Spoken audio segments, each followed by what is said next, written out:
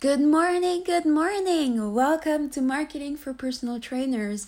I'm your host, Jelaine Berry. Today, let's talk logo. Woohoo! That's the topic of the day, and I'll be sharing my experiences with you. I'll be sharing my learnings and possibly some suggestions. Hopefully, you can find some inspiration as to how to go about logo and designing your logo. I've had a couple experiences with designing a logo. So let me see. And I'm talking about designing a logo for my own business idea, not for like a company or so. I'm talking for my own business idea, not like working at a marketing department in a company where you're working on the logo. Usually when you start working at a company, they already have a logo in place as well. So my experiences mainly refer to my own activities in creating a logo for myself. And I think my first logo was in 2016 for a startup that I was doing as part of my bachelor thesis at the time. I did a bachelor thesis for starting a cosmetic company with an online platform, organic cosmetic, where people can create their own ingredients and based on a database that's online. And there were at the time, there were very few companies in that business. It's quite a bureaucratic market as well. Bureaucratic, or like in terms of like policies and lobbying, you need to be heavily lobbying in that industry. So that's one of my I think that's one of my very first experiences that I had with developing a logo design. And I straight outsourced it. Sorry. So I went to Fiverr, Fiverr, and I hired someone to create a logo for me. Of course, I had a vision. So in that case, I had my vision of what I wanted, the colors, and then it was quite easy for me to request that logo. I had a sketch. Took a picture of it and sent it to the freelancer to create, and then they sent back a couple of versions. Like that, maybe you could change this, and I had a logo. So that was actually pain-free straightforward. And I wouldn't say I was extremely happy with it. I think I was okay with it, and but I think there was always things that I would have loved to improve on that logo. So that was that experience. And then later for my master's studies, so my master's in management, we also worked on startup projects, so startup ideas, and there we created a logo. I wasn't in charge of the logo actually, but more like the idea process. We all were involved, and I think this logo was quite literal in its representation of what we were doing. And the focus wasn't so much on the logo. It was just like a name and like a house that represented, or an icon that represented what it's about. So you have the name, which was very clear. The name, like what it's about. Like if you're looking for a service, you'd Google that name. No, it wasn't. So you need a description for that one, I remember. And then I would say the most recent logo adventure is the one that I currently have done for marketing for personal trainers, traffic fill marketing for personal trainers. And in the beginning, I was like, oh, I didn't know what to do. So the logo that you're seeing right now, it's actually a third version. So in the beginning, I had something completely different associated with my name, and I was actually using this logo. So it wasn't just like an idea and then I never used it, or no, these were ideas, pivots, you can call these pivots, so edits to the logo, and each one of them I used them up until a time where I'm like, oh, I don't like this anymore. And that's really the key. That's the essential part of finding the right logo for you.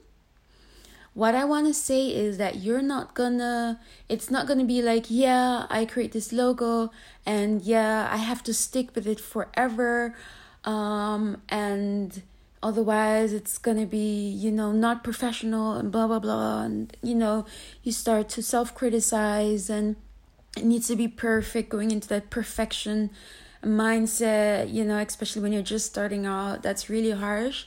And it doesn't leave much room for improvement and learnings as you're going on along.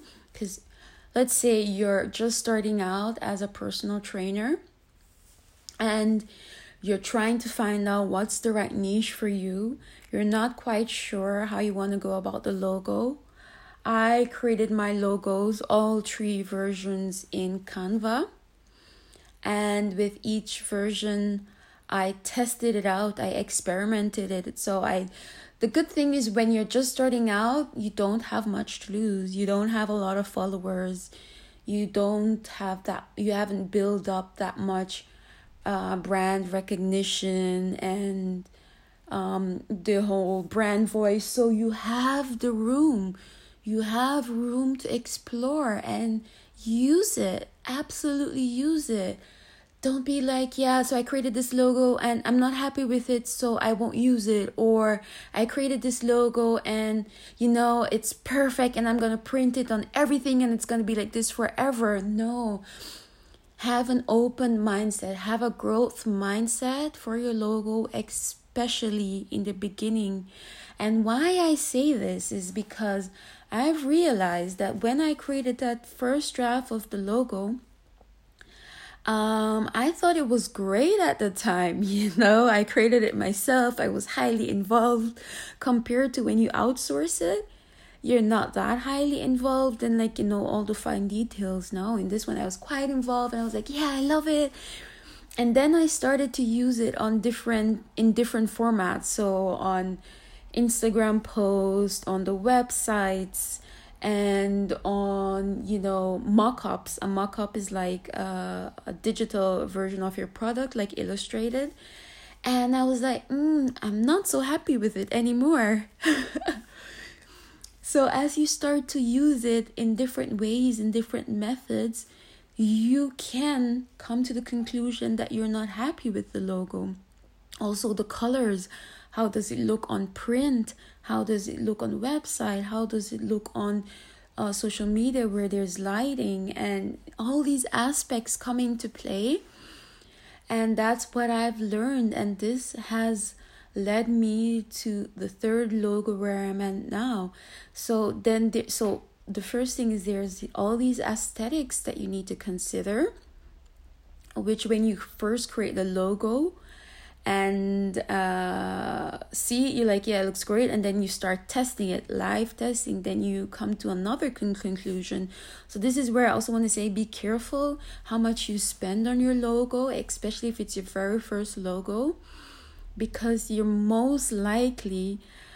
very likely to have changes or to want changes, and you should, because you're learning more about what you want, what you like, and especially your niche. Who is your ideal customer?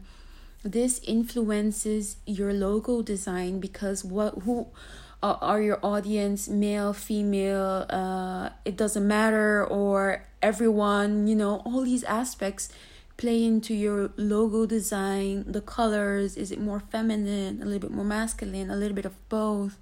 Is it elegant? Is it sophisticated? What type of letter fonts would you use? So in the beginning, there's still a lot of discovery that you're going through. And if you Google, funny word that I use right now, Google, because one of these examples, Google. If you Google the evolve or the evolution of brands that we all know, you would see that these brands have also changed. You can Google brand or Google name from the past few years. Google IBM's logo, Google Apple's logo, Google Instagram's logo. So that's what I want to say. Logos are changing. They're always changing. And in the beginning, you need to be open to that, first of all, and be mindful of that. So open to that you're not too critical towards yourself, and mindful of that, but that you take the expenses into consideration, and that you have the mindset, hey, this is a learning phase. I'm learning what my customers like. I'm learning what would be more appealing. I'm learning about my brand voice, my brand values, and these are all aspects that you will then be adding into your logo design.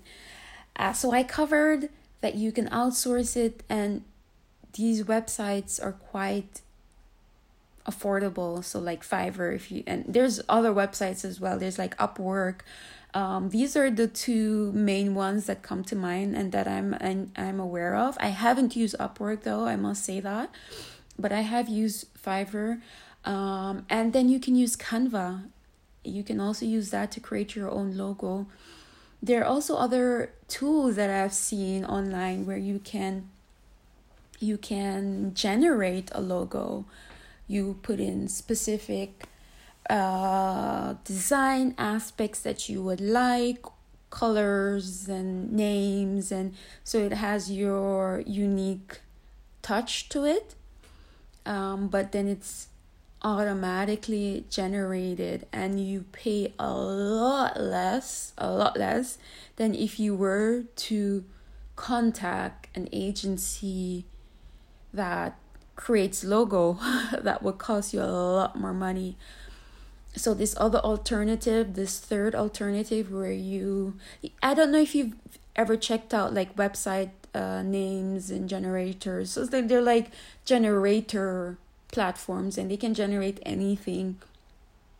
And so this one is a logo generator, and you can put in your information that you would like, and you could get some drafts that you can browse through, and you could also buy a logo there for like very good price. The pricing might be similar. I think the pricing is a little bit more than what you'd get at Fiverr, but not by that much. Probably by 10 euros. Well, I'm in Europe, so that's why I say euros. But there isn't much of a difference. And I think it's also quite a good route to take if you're just starting out, and you want to be a little bit mindful of how much you're spending. Take into consideration that you need to make further adjustments later on as you grow and discover more about your customers.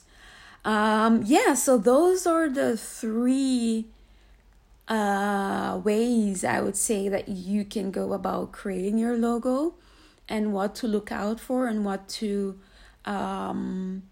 consider, and that you should just do it. Just like, don't be afraid to try it out.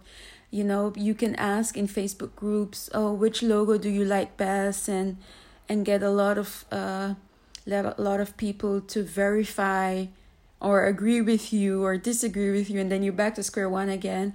Or you can just test it, and that's my recommendation to you. Just test your logo, use it, and see how you feel about it. go with the one that you like the most. Ask another person who you think is quite creative, and that should be enough. You don't need to ask tons of people, because it doesn't matter once you start using it. And if you don't like how it's looking on print, on your website and all that, you're going to want to change it anyway.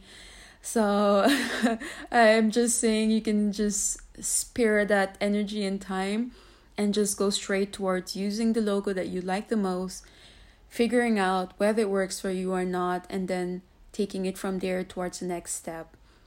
So that's it for today, and tune in next week for another topic to help you get more clients online and establish yourself as a personal trainer. Bye!